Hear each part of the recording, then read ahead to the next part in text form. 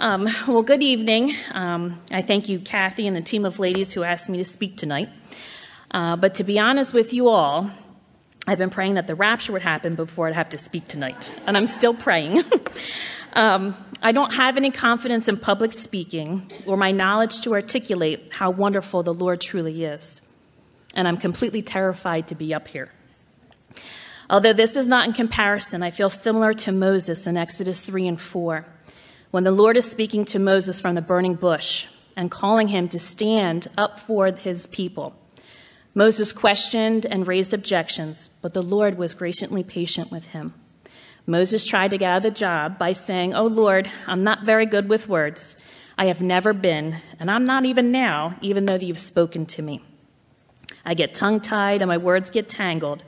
Please send somebody else," which is what I've been saying since, who knows when they asked me to speak. But God ordered, "Go now, I will speak with you, and I will instruct you on what to say."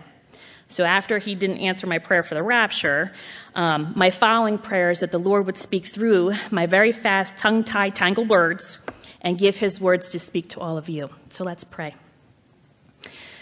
Lord Jesus, thank you for tonight, Father. I can't believe I'm up here, Lord.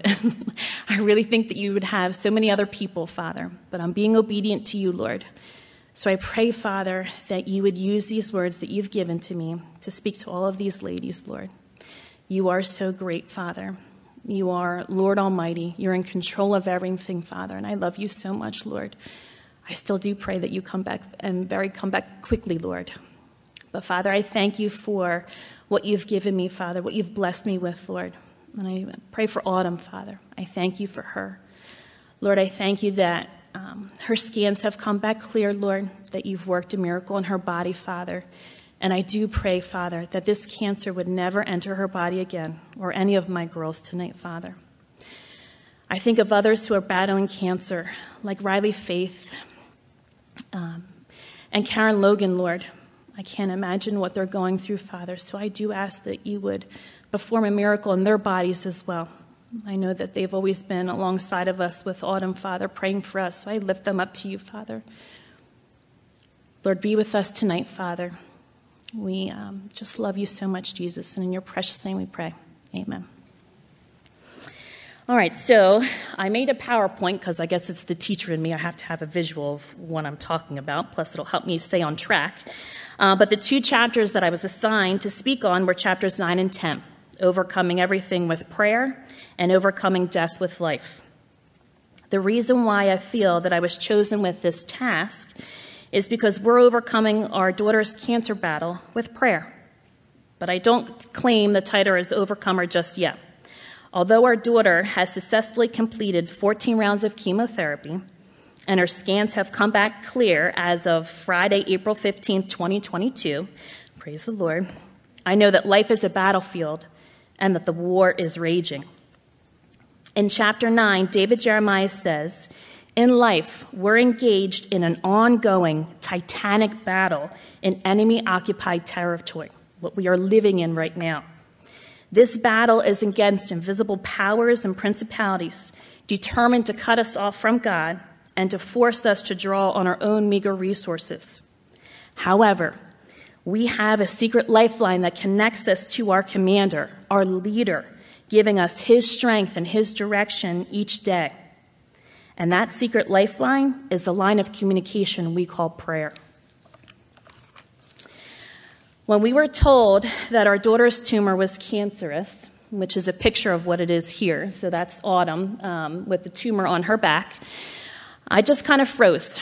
I didn't know what to do. I think I just went numb. Things started spiraling at a rate that was difficult to keep up and into waters that were cold and deep.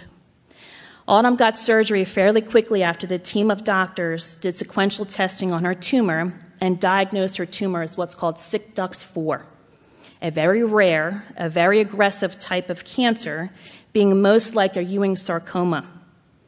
She then had a second surgery to remove the margin around the original tumor and to test that area as well, and got a port placed in so that it could start chemotherapy. Chemotherapy round number 1 started in August 2020.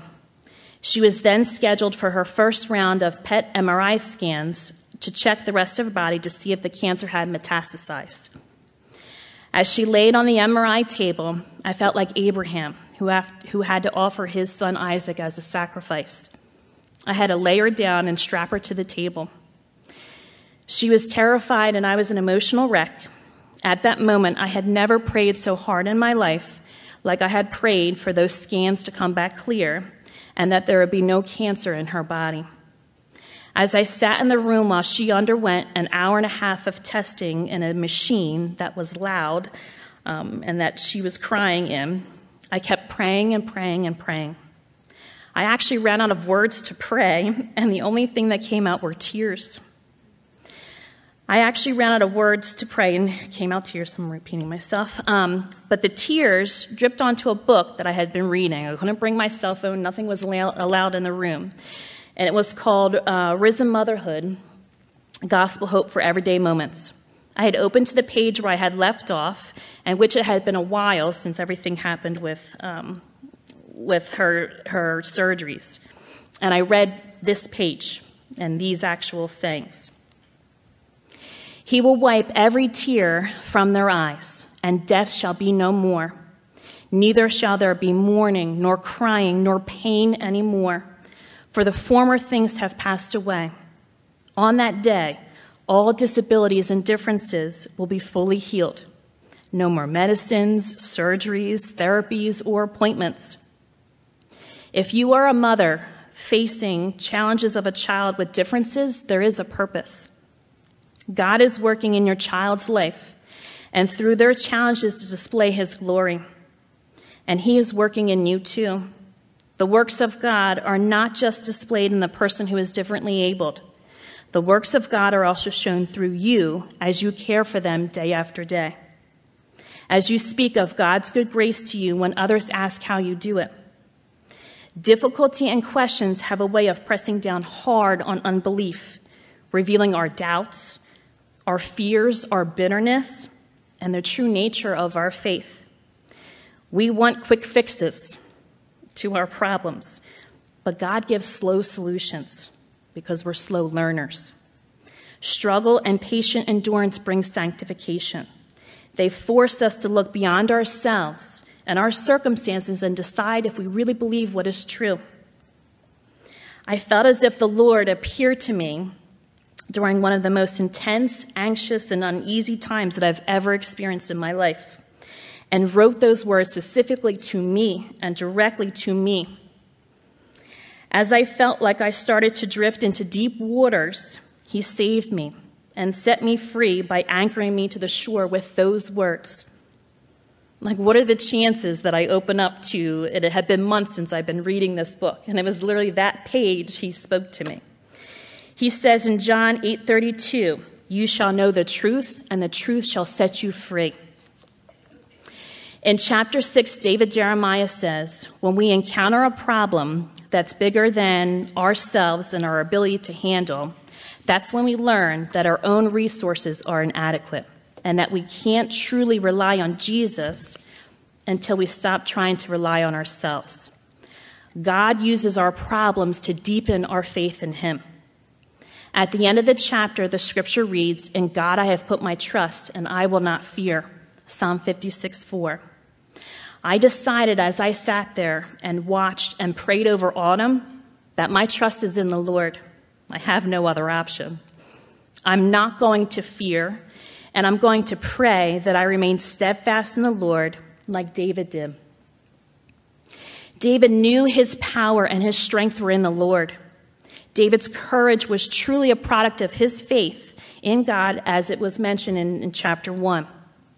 God's promise to us is this: be of good courage, and he shall strengthen your heart, all you who hope in the Lord. Psalm 31:24. As David Jeremiah mentions, as an overcomer, your strength is in God, not yourself. But how is that achieved? It's by prayer. Prayer is a river through which God's strength flows into your life.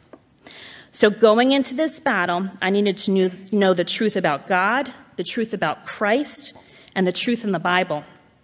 Chapter 3 talks about The more we know our scriptures, the less puzzled we will be about how to live our daily lives and how it all fits into the bigger picture. Stu Weber asked this: are you involved in a regular, rigorous regimen of a Bible study? If not, what in the world are you doing? Your mind, the most critical weapon in battle, is braced by doctrine. Your soul is strengthened by biblical knowledge. In Ephesians 6, when Paul is describing the armor of God, he says this: finally, be strong in the Lord and in his mighty power. Put on the full armor of God so that you can take a stand against the devil's schemes. For our struggle is not against flesh and blood, but against the rulers, against the authorities, against the powers of this dark world, and against the spiritual forces of evil in the heavenly realms. Therefore, put on the full armor of God, so that when the day of evil comes, you will be able to stand your ground, and after you have done everything, to stand. Stand firm then, with the belt of truth buckled around your waist, with the breastplate of righteousness in place, and with your feet fitted with the readiness that comes from the gospel of peace. In addition to all of this, take up the shield of faith, which you can extinguish all the flaming arrows of the evil one. Take the helmet of salvation and the sword of the Spirit, which is the word of God. Psalm 144:1 says this: blessed be the Lord, my rock, who trains my hands for war and my fingers for battle. Paul understood how difficult circumstances in life taught him profound truth about God's method for strengthening his children. Charles Spurgeon has said this: God does not need your strength. He has more than enough power of his own. He asks for your weakness. He has none of that himself. And he is longing, therefore, to take your weakness and use it as an instrument for his mighty hand. Will you not yield your weakness to him and receive his strength? John MacArthur said, it is for when believers are out of answers and confidence and strength and nowhere else to turn to but to God, that they're in the position to be most effective. Physical suffering, mental anguish, disappointment, unfulfillment, and failure all squeeze the impurities out of our lives, out of believers' lives, making them pure channels for which God's power can flow. I love this picture. It says here, I do not trust in my own bow. I do not count on my own sword to save me. You are the one who gives us victory over our enemies. You put our adversaries to shame. Psalm 44:6-7. As Autumn started going through chemotherapy rounds, I also started a blog to keep our family and friends informed of what was happening and how they could pray for Autumn and for us. On August 8th, 2020, I titled the blog as The Crushing Times. Chemotherapy just started, and Autumn was experiencing all the unpleasant effects of chemotherapy, like mouth sores preventing her from eating, pain all over her body from Neulasta shots that we had to inject into her. Her eyelids were darkening, her hair started to fall out, and with COVID in full effect, no help for meeting with others that walked the path, and we were struggling. It hit a point where I think it kind of caught up with us. Ryan had passed on a devotional video that Trevor did on lavender oil. The pastors were creating weekly devotions to encourage the people through the beginning effects of COVID and everyone being isolated. His devotional reminded me of something that I had written in my Bible many years ago that encouraged me through this difficult time. So it was titled The Crushing Times. Corinthians 4:8-9 says, we are hard pressed on every side, but not crushed, perplexed, but not in despair, persecuted, but not abandoned, struck down, but not destroyed. The olive grove is in the Garden of Gethsemane. Jesus met there often with his disciples, but it was also a place of deep sorrow. The olive tree is a picture of why our hearts must go through the crushing times. The first is that they're necessary. In order to be fruitful, the olive tree must have both the east and the west wind. East is dry and hot, and it's from the desert. It's very harsh. But the west wind is from the Mediterranean. It brings rain and it brings life. The olive tree needs both to produce the fruit, and so do we. Winds of hardship and winds of relief sweep across our lives so that we can be fruitful. The second is the crushing times are processing times. The olive tree is naturally bitter. It has to go through a lengthy process that includes washing and breaking and soaking, and sometimes salting and waiting some more. It has to be cured of its bitterness. And the crushing times are perseverance times. When harvesting olives for oil, you must have a soaking rain for at least 2 hours so that the water can make it to the roots, through the tree and to the olives. Olives need to be picked and preserved. The best way to preserve an olive for the long run is to crush it and extract the oil. The biblical way to be preserved is to be pressed. And being pressed could feel like being crushed, but it's not. The crushing isn't the olive's end. Crushing is a way to get the most valuable oil. So when the sorrowful winds of the east blow, don't forget that they're necessary. When I'm being processed, don't forget it's getting rid of bitterness. And when I'm being crushed, don't forget it's for preservation. God knew we would forget, so he gave us the olive tree. As we all go through crushing times at one point or another in our lives, God uses those times for different purposes and encourages us to armor in the Lord. Paul continues to encourage ourselves to armor in God with verse 18, and he says, "And pray in the Spirit on all occasions with all kinds of prayers and requests. With this in mind, be alert and always keep praying for the Lord's people." And so we prayed and we prayed and we prayed some more. Anytime my mind would wander, worry or anxious thoughts would enter, I prayed to dismiss them. I repeated over and over again the truth of the scriptures, especially Philippians 4:6-8. It says, "Do not be anxious about anything, but in every situation, by prayer and petition, with thanksgiving, present your requests to God. And the peace of God, which transcends all understandings, will guard your hearts and your minds in Christ Jesus." In chapter 5, David Jeremiah gives the definition of anxious. It literally means to be pulled apart into 2 different directions. It means to have a war, a battle going on in the inner spirit trying to pull you apart. In this battle for my inner spirit, I wanted to stand firm.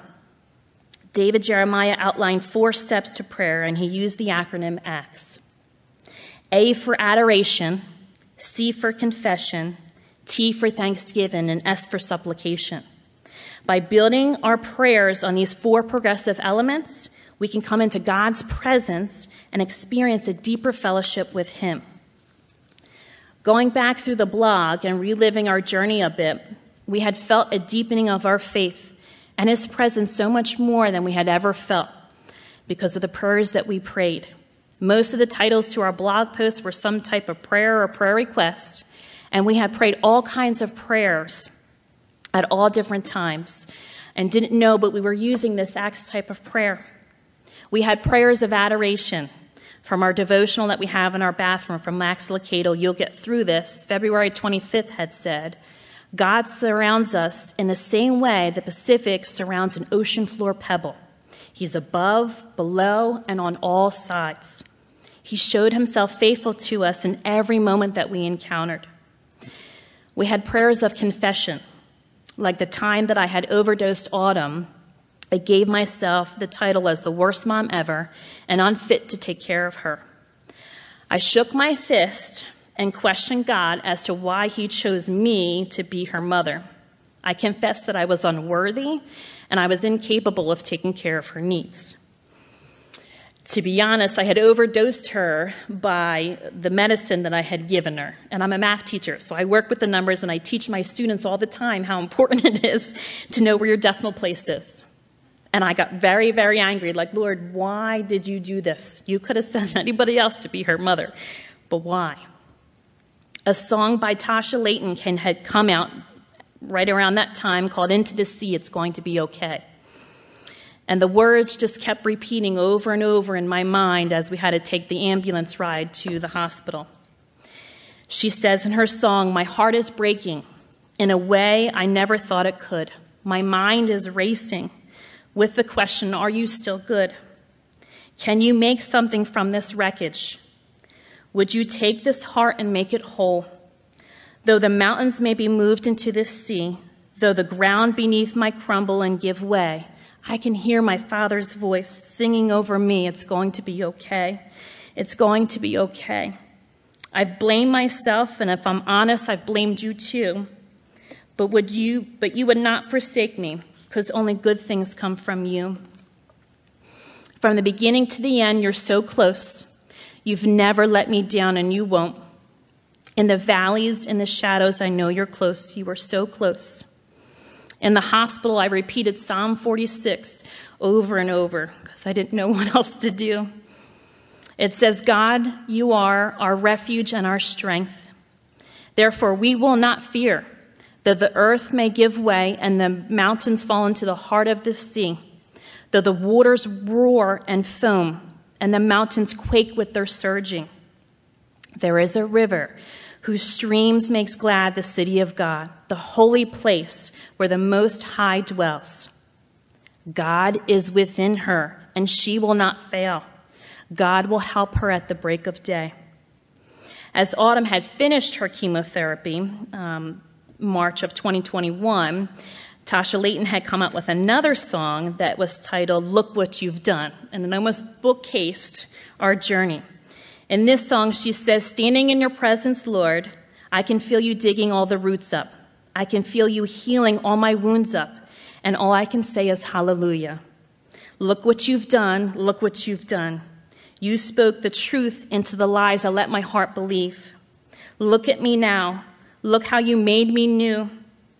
The enemy did everything he could. Oh, but look what you've done. Suddenly all the shame is gone. I thought I was too broken. But now I see you were breaking new ground inside of me. Look what you've done. On a cross, in a grave, with the stone rolled away, my debt is paid.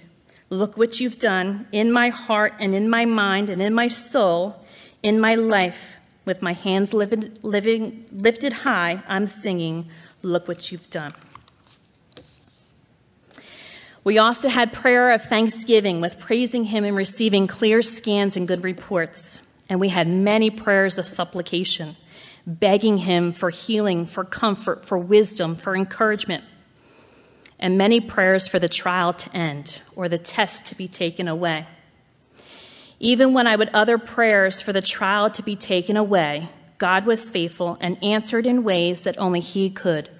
Through readings of devotions, like the devotion from our bathroom from Laxacato, on different days when feelings of doubt and anger would arise, he would speak to me. In the Bible, a test is an external trial that purifies and prepares the heart, just as fire refines the precious metal from dross and impurities. A trial purges the heart of the same. And like this one, dismiss the notion that God does not see your struggle. On the contrary, God is fully engaged. He sees the needs of tomorrow and accordingly uses the circumstances to create the test today. Pastor Joe was just talking about on church on Sunday with the disciples being in the storm on the Sea of Galilee. And he was there. He was watching. And like this one, if you see your troubles as nothing more than isolated hassles or hurts, you'll grow bitter and angry. Yet if you see your troubles as tests by God for his glory and your maturity, then even the smallest incidences take on significance. God hasn't forgotten you, just the opposite. He's chosen to train you. And lastly, each day has a pop quiz, and some seasons are final exams. What is the purpose of this test? Might this be the answer? For when your faith is tested, your endurance has a chance to grow. So let it grow. And for when your endurance is fully developed, you will be stronger in character and ready for anything. James 1:3-4 tells us. Kathy Patrick had mentioned that she had read Hinds' Feet on High Places. Jill Barnes had gifted us the children's version of the book when Autumn started her cancer journey, and we started to read it as a family, and it was a complete blessing to us. On a blog post that we had written on September 18, 2020, it is written, "The sovereign Lord is my strength. He makes my feet like deer's feet. He enables me to go onto the high heights." Habakkuk 3:19. I'm sure I'm not saying that right. I've looked it up 10 times and I'm practicing, but who knows? You all know hopefully what book I'm talking about, though. He says here, we said in the blog, we were reading Hind's Feet on High Places to the girls last night and read the first chapter. In the village of much trembling, the main character, much afraid, was scared to go up to the mountain with the good shepherd because her feet were crippled, and she was worried she was not pretty enough. She longed to get out of the valley, away from her family of fearlings, cross the river, and go to the beautiful mountain on the high places. The shepherd said, "It is quite true that the way up to the high places is both difficult and dangerous. It has to be, so that nothing which of the enemy of love can get into the kingdom. Nothing crippled or deformed is allowed, and the people who live there do need hinds feet. I have them myself," he added with a smile, "so that I can go leaping to the mountains with the greatest of ease and pleasure. Much afraid, I could make your feet like hinds feet too, and set you on the high places. You could serve me much better and be out of reach of your enemies." The story continues, and at the end of the chapter, the verses were given to read. 1 Samuel 16:7, "God sees my heart." Psalm 18:33, "He makes my feet like deer's feet." Habakkuk 3:19, "So that I can go to the high places." And Psalm 18:3, "I will call upon the Lord, and he will save me from my enemies." When we looked up these verses with the girls, I had written these things on the side of my margin in my Bible. This is where the Lord works in mysterious and wonderful ways and continues to meet us during these difficult times. I don't remember writing this or where I even got it from, but the Lord knew I would need it today. 6 ways God empowers us. He gives us his strength, our source of courage. He sends out an invisible army to work and fight on our behalf, all of you. He steadies our feet no matter how unsteady the terrain is, which was the cancer battle. He makes us walk in predestined great places. He leads us to high places, places of challenge and responsibility. And last, he develops a spiritual confidence within us.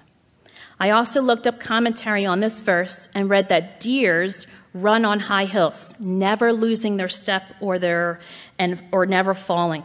Deers positively dance and leap to the hills full of life and joy. As I trust him, he will not allow me to slip or fall, and I will do more than just merely plod along.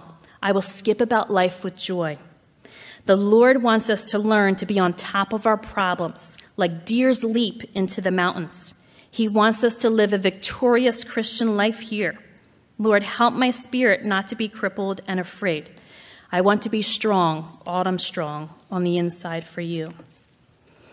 In chapter 2 of the book, David Jeremiah says that one of his favorite Old Testament passages is from the book of Habakkuk. I don't know how it's pronounced, but it's there right in the middle.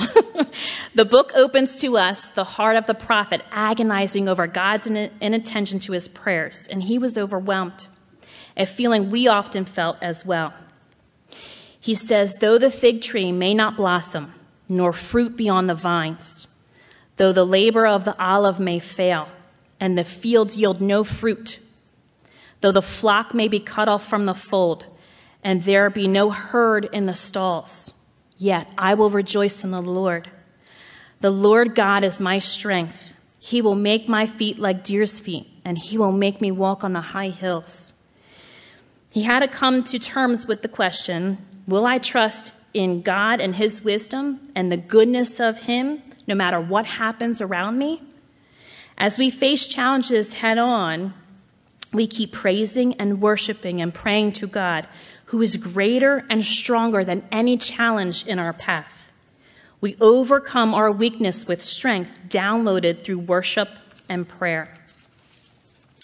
Like Habakkuk, David, and so many others, I will put on the armor of God and know that prayer is the most valuable weapon against fear, anxiety, and worry. In the midst of the storm, we need to set our minds on the one who is in control, the Almighty God. David Jeremiah tells the story of people on an airplane that had hit some bad turbulence. I forget, somewhere in the book.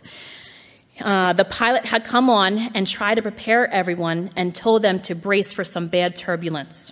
Everyone on the plane was worried and terrified, except a little girl.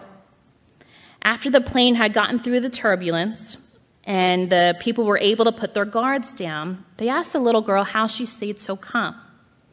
And she said, "My daddy's the pilot, and he's taking me home. I didn't worry because I knew he was in the cockpit."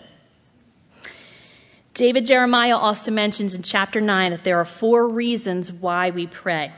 First, we pray to maintain and deepen our connection to God. Remember, this is our lifeline to our commander. Second, God wants us to want what he knows we should have. The more we pray, the more we can see how our prayers are answered.